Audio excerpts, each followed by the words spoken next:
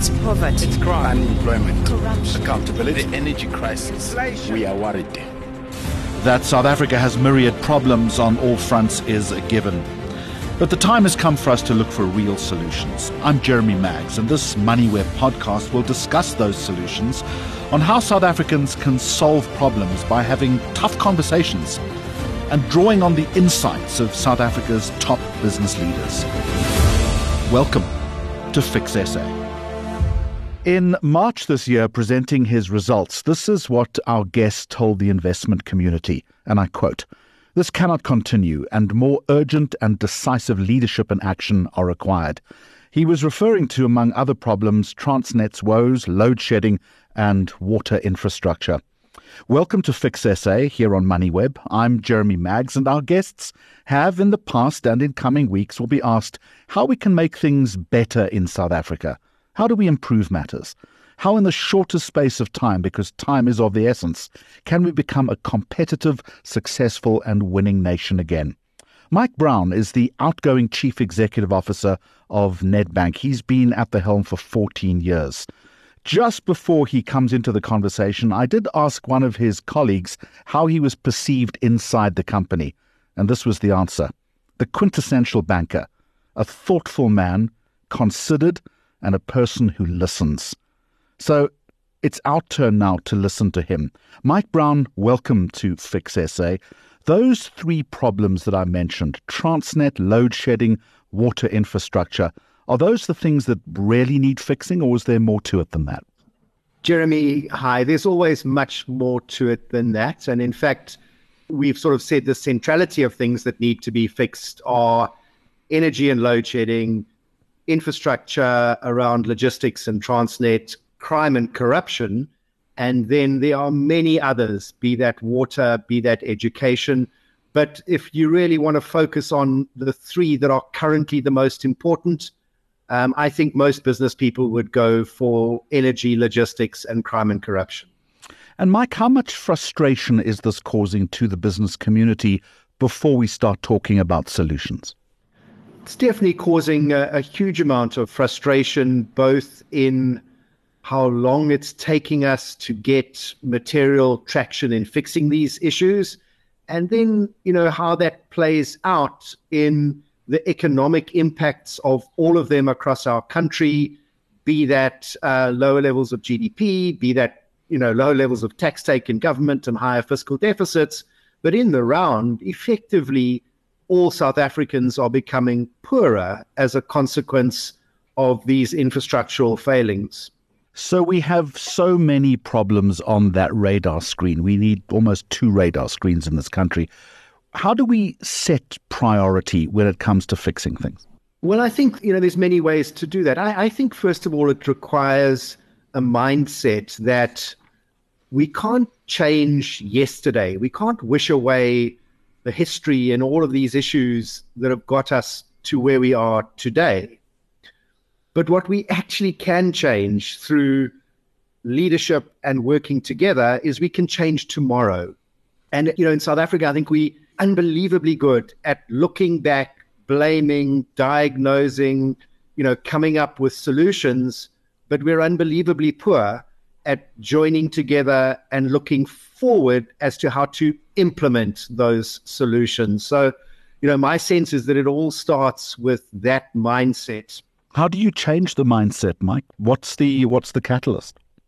Well, I think it's got to take all parties that can work towards a better future joining hands and agreeing to work together wherever possible. Now, everybody's got to stay in their own lanes. There's no doubt about that. But, it does require, in particular, business, government, labor, and civil society to work much more closely together to implement solutions rather than continually throw stones at each other. You raise an interesting point about all stakeholders in this debate, and myself included, because the media is part of it. You say it's important for us to stay in our lanes. I couldn't agree with you more, but I think there's a tendency in this country sometimes for us to want to get into other people's lanes and perhaps cut them off. How do you make sure, and it's an interesting point that you raise, how do you make sure that we do stay in our specific lanes so, Mike, we can make the biggest and most positive contribution? No, look, I think, it isn't a perfect science because, lanes are increasingly in the modern world, lanes between businesses, lanes between countries are blurred.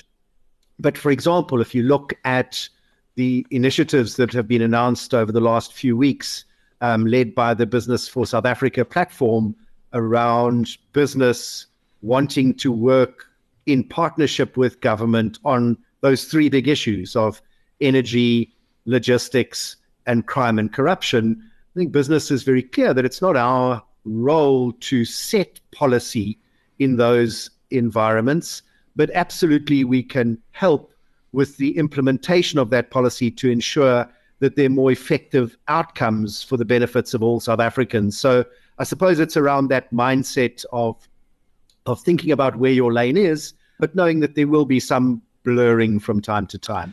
And that partnership that you talk about is also predicated, I imagine, on trust and a willingness to compromise, to cede a little bit of ground if you have to. It's something that we were very good at for a while in the past. I wonder if we've lost that. Yeah, I think we have lost it. And it is something that we need to regain, because when everybody staunchly stands their ground, particularly in a society like ours with so many extraordinary large challenges and people getting poorer on a daily basis, that reality will just continue. And we keep looking backwards and blaming each other for what happened however many years ago in various areas in our country. And we really do have to focus on looking forward, because it is only tomorrow that we can change. We simply cannot change our history. Mike, I took a little bet with myself after we'd done about 3 or 4 of these podcasts to see how soon my guests would raise the issue of leadership. And you've raised it within the first 5 minutes of our conversation. So you're kind of up there with everybody else. So let's go down that lane, if we can, for a little. Where's the leadership deficiency in this country, and how do we promote, source, train, encourage better leadership in South Africa? Because I absolutely agree with you. The moment we have that dynamic right, or at least part of the way right, things will start to look better. It would seem to me that we only have pockets of leadership, but it's not a universal skill, perhaps, that we have, and one that we really need urgently. I think you're right. South Africa, if you look back over our history, we've produced some amazing leaders as a country, leaders who are inclusive, leaders who are forward-looking, and leaders who are driven by what's good for the people that they lead and not what is in their own personal interests. And, I think if we look backwards, not particularly helpful, as I said earlier, but we lost our way from 2010 to 2018, somewhere around about there, where we really did have a leadership vacuum around the long-term best interests of the people of South Africa. And we're struggling to regain that. And in many, I think, state-owned enterprises, what you see is that in that period, as a consequence of the actions of leaders, so many good people would have just chosen to go and work elsewhere. And now we're left with not only leadership challenges, but operational vacuum where good people decided they didn't want to be part of that. So there's an enormous amount to rebuild. You sit or have sat, I mentioned that you are exiting the organization after some time, but you've sat on the apex of the triangle, so to speak. You have led a large, significant listed organization. What do you think makes a good leader? Well, the bad news for you is I'm still around for a while. All we've announced is the start of a process to find my successor, and I'm here until I hand over the baton. Point taken, Mike Brown. I think, leadership is in many ways situational. I think first and foremost, what a good leader needs to do is be honest, have integrity, and at the same time have a very deep and realistic understanding of both the current reality and be able to paint a picture and a vision of a much better future. And then the role of the leader is quite simply to convince people to come with them on that journey to a better future. But to do that, you have to be credible in being able to demonstrate that it's not just in your interests to go down this journey, that this journey is in the best interests of all of the employees and clients of Nedbank for a Nedbank vision, or if you take it to a country level, that this really is in the interests of all of our citizens, not just a certain grouping. And from your own experience, how have you managed to do that? How have you convinced groups of people to do something, particularly when there might have been naysayers? Well, I think, first and foremost, you need to have a really good team of people around you, because before you start trying to convince, in the case of Nedbank, 25 or 26,000 people, I've got an executive team of 12 or 13 people who their job is really to push and test, so that by the time we're trying to convince the 25,000, what we've come up with has got a lot of credibility amongst the top leadership group of the organization. So I think that's really important, because leaders can't do stuff on their own. Leaders really deliver through other leaders. So getting the right people on the right seats on the bus, to use a Jim Collins phrase, I think is absolutely vital. And then the human side of it all, I think people have to just see their leaders not as many years ago, the sort of, all singing, all dancing, and everybody bows down to the leader. I think it's much more around human-centered leadership and walking the people journey of leadership than the sort of thou shalt command and control journey of leadership, which in the modern era just doesn't work. I don't want to make this a conversation exclusively about leadership, because there are other aspects of fixing South Africa that I want to cover. But one more question very quickly about leadership. Is leadership, I imagine, also predicated on making decisions swiftly, not becoming a victim of inertia, even if some of those decisions you make are not always 100% right? That's absolutely correct. Decision making is data, knowledge, but it's also a little bit of art as well. And you can analyze things forever, and it won't materially change what the big decision is. Now, so clearly you can't make decisions too quickly, because that's also going to lead to a very poor outcome. But if you've got 10 decisions to make, best you make at least 8 of them right and get 10 wrong, rather than stare at all 10 for a long time and not make any of them. More broadly, Mike Brown, do you think there is a willing majority of people in South Africa who still want to fix things, or as the load shedding has intensified, as things have become more difficult when it comes to cost of living, that people have simply given up? Where do you think we sit on the spectrum there?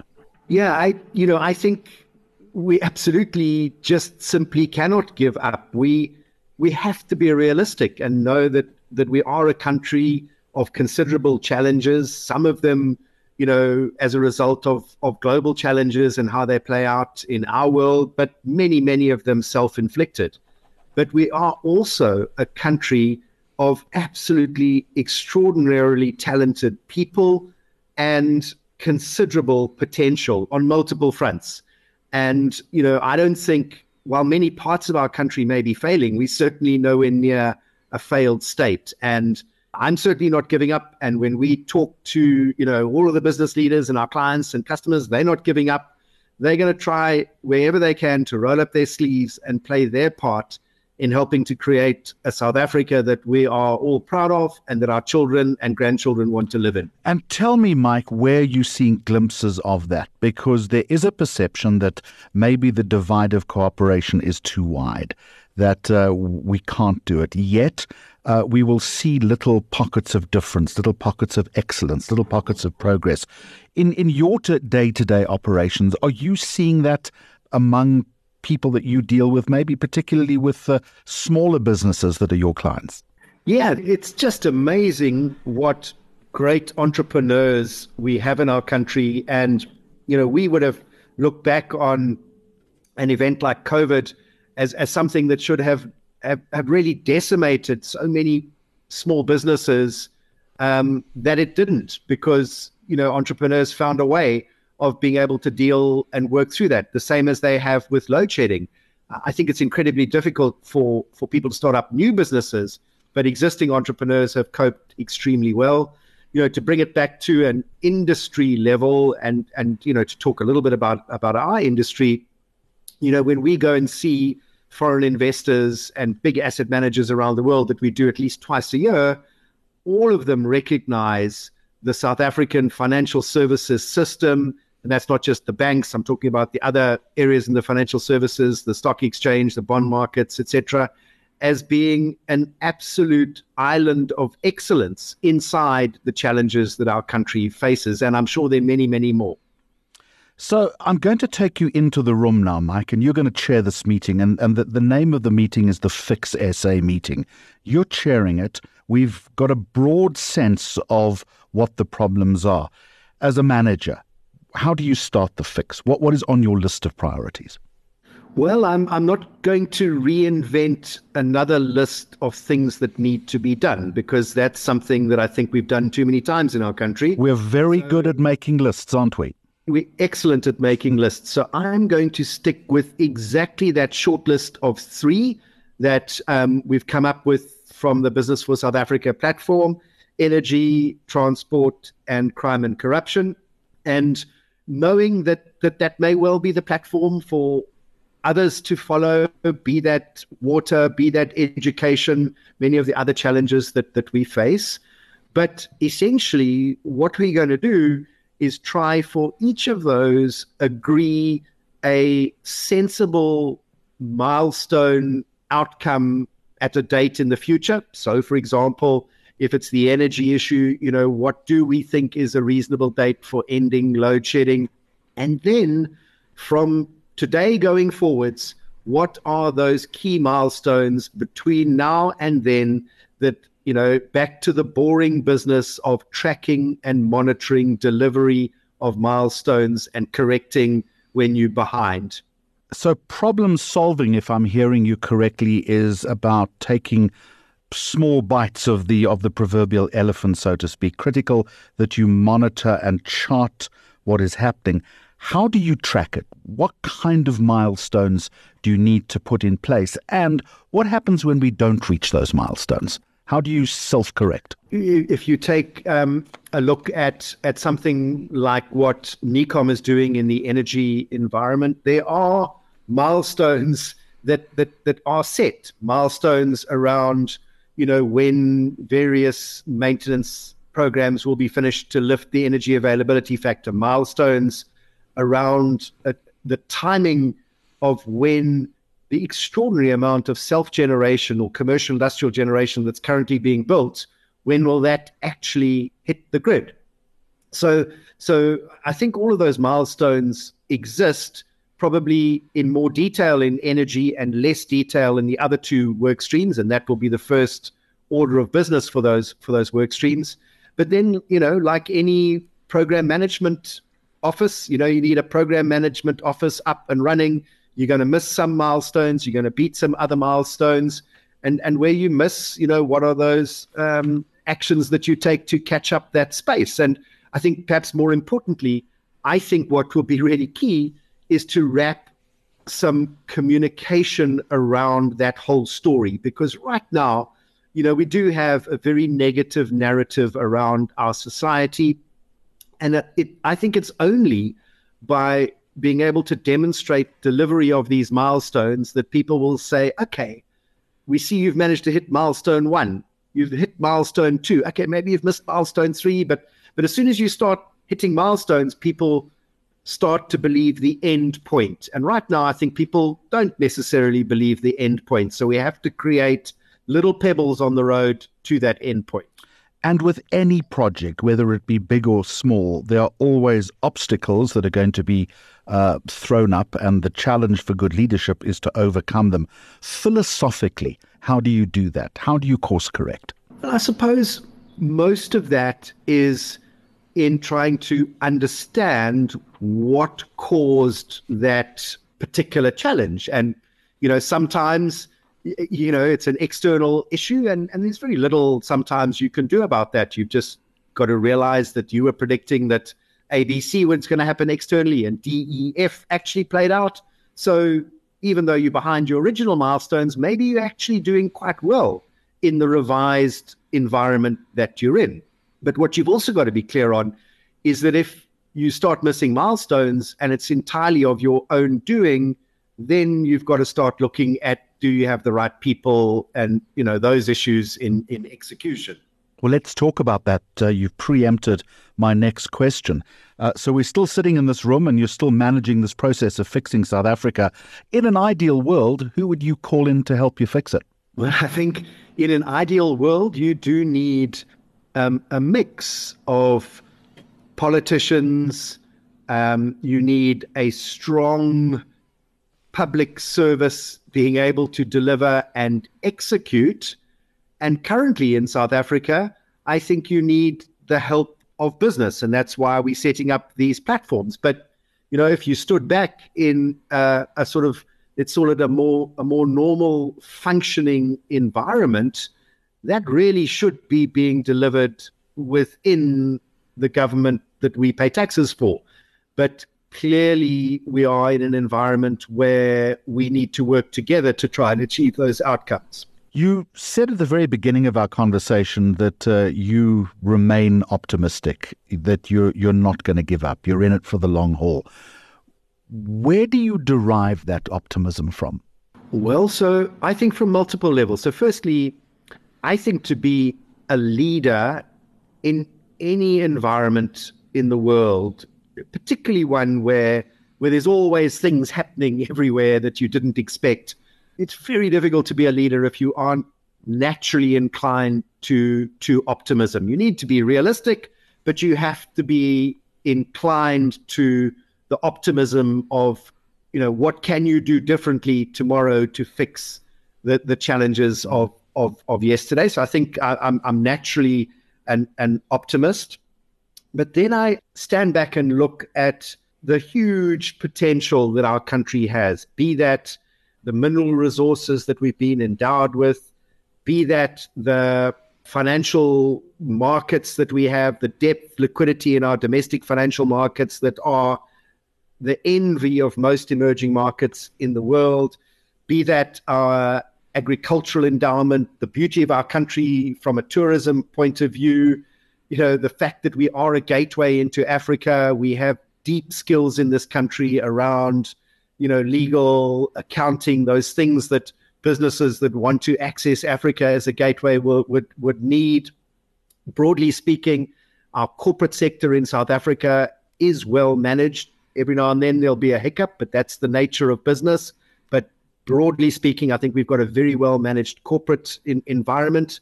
And, people who've traveled and looked all over the world, this is an absolutely spectacularly beautiful place to live. So I get lots of optimism from all of those factors. I have two more questions for you, Mike Brown. The first one is, you've given us the sense of leadership. You've given us what needs to be fixed. You've given us a broad operating blueprint. So thank you very much for that. At what point do we know when we have fixed South Africa, what the end goal is and when we've reached it? Well, I suppose it's a bit like a business. You never reach your end goal. That's the excitement of the future. There's always a new leader who will emerge at some point in the cycle who will point to the next mountain that everybody needs to climb. But, right now in the short term, I think it's all about when do we have sufficiency of electricity supply that we no longer have load shedding? When do we have our logistics sector working such that we can actually export everything that we can produce, through our ports and through rail without destroying our roads? And when do people in our country feel safe and don't fear when they go to sleep at night? I mean, I think those would be fundamental. You can add to that, I think, an outcome which would be fiscal sustainability. Right now, the economic challenges of those items that I've just spoken about really do put our long-term fiscal sustainability at risk. In simple terms, I don't think many South Africans realize this, but our government has to borrow about 2 billion rand a day to balance the books. That's because the economy is not growing fast enough to produce enough taxes to pay for all the programs that we implement as a country. So we need to borrow 2 billion rand a day. Now, we somewhere need to reduce that amount of borrowings and put our fiscal, trajectory back on a sustainable stance. So, I would kind of put those out there. And then, I'm sure getting, as a consequence of all of that, to higher levels of economic growth so that we can, in turn, attract investment that reduces our unsustainably and terribly high unemployment levels, particularly amongst the youth. And here's the last one, Mike. I'll take the slight admonishment from you in saying that you're going to be around for a while. But having said that, at some point, you are going to exit, you are going to retire. So when you're talking to young people, let's say in 20, 25 years' time, what are you going to tell them about the early 2020s? And more importantly, what is their role as the so-called baton-holding generation?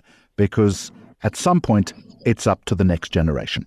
I sincerely hope that in 20 or 25 years' time, we'd look back and say that after an extraordinarily difficult period for South Africa, in some of it external, dealing with COVID, dealing with the implications of wars in Europe and what that means for inflation and interest rates, dealing with the challenges that our country faced in the era of state capture, but that the early 2020s were the time where we finally started to turn the corner to fix South Africa for the betterment of all of its people. And, for you in 25 years' time, you need to hold leaders accountable so that we never go back again to where we were in the run-up to those early 2020s. Mike Brown, thank you very much for joining us. My name's Jeremy Maggs, and thank you for listening right here on MoneyWeb. Thanks for listening to this Fix SA podcast. For more episodes posted every second Friday, go to moneyweb.co.za, the MoneyWeb app, Apple Podcasts and Spotify, or follow MoneyWeb News on social media for more updates. MoneyWeb, your trusted source for business and investment insights.